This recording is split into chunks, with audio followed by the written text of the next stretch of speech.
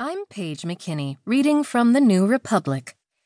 How Democrats Can Defeat Trump and Restore Public Trust in the Government by Jeet Heer.